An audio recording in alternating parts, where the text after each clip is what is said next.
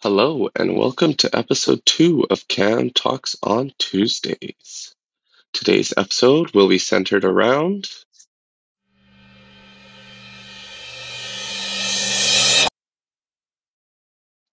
the aging population and the theories of aging that surround them. But before then, a quick word from one of our sponsors.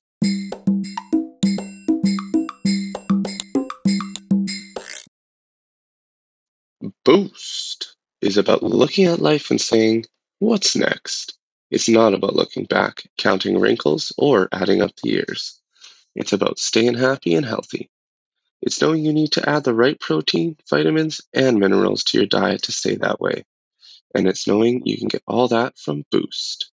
Find your wide variety of Boost drinkable products at your local Walmart or supermarket.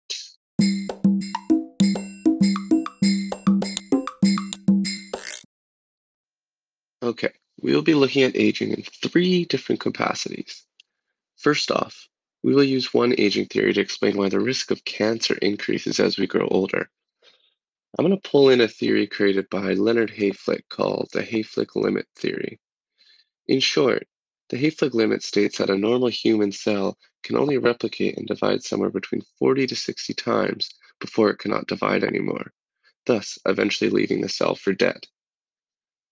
As we get older, our telomeres that cap our chromosomes degrade with each replication and division. This means that as we grow older, we have less and less cells to keep us healthy. The shorter the telomere length, the earlier death from age-related diseases is expected in those over 60. Okay, so the shorter the telomere, the more susceptible we are to death and disease. And as we age, our telomeres shorten. Essentially, we're programmed for death. That's kind of harsh. To dive deeper into this issue, Anand Cho and Suraid explain that cancer targets cells with shortened telomeres and eventually takes them over. Interestingly enough, these now cancer cells are able to build the telomerase back up so they can then replicate and divide and continue building the cancerous tumor. This is why studies are beginning to show that telomere attrition and short telomeres are a risk factor for cancer development. But it's not all that bad. We have a quote here that might just give you the inspiration to keep yourself up and going as you reach those later years. A doctor by the name of Alex Comfort stated that 2 weeks is about the ideal time to retire. Huh. Well, it's not what you think. That sure seems like a small window of retirement. But if we link Dr. Comfort's quote with the activity theory of aging, it is a good thing. The activity theory states that there is a positive relationship between activity and life satisfaction. Essentially, this theory goes for quantity over quality. If one can fill up their time, then they may age in a healthier way. Well, yes, you may be putting off retiring in a sense. By filling up your years with work, socializing, and hobbies, you might also be filling up your life with satisfaction. Continuing along with social theories of aging, I'm going to tie in the exchange theory with my own personal experiences. While I'm still only 27 years young, I relate with this theory that looks at maximizing rewards and minimizing the costs in all interactions.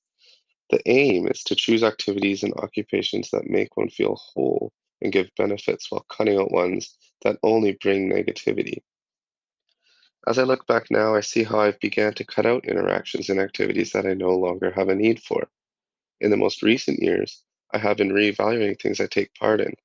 If they don't bring me a sense of fulfillment, then I must try and cut those interactions and activities out. This leaves me more time to do the things I want to do and put myself in the positive end of the exchange theory. Lastly, I wanted to touch on how my newfound knowledge on aging theories can affect my interactions with older adults. Focusing more on the social side, while I'm interacting with the older adults, especially in my profession, I need to continually engage them in their interactions.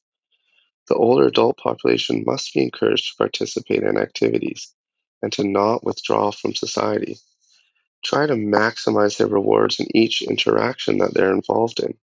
They are deserving members of society and must be continually pushed to engage in society just like anyone else.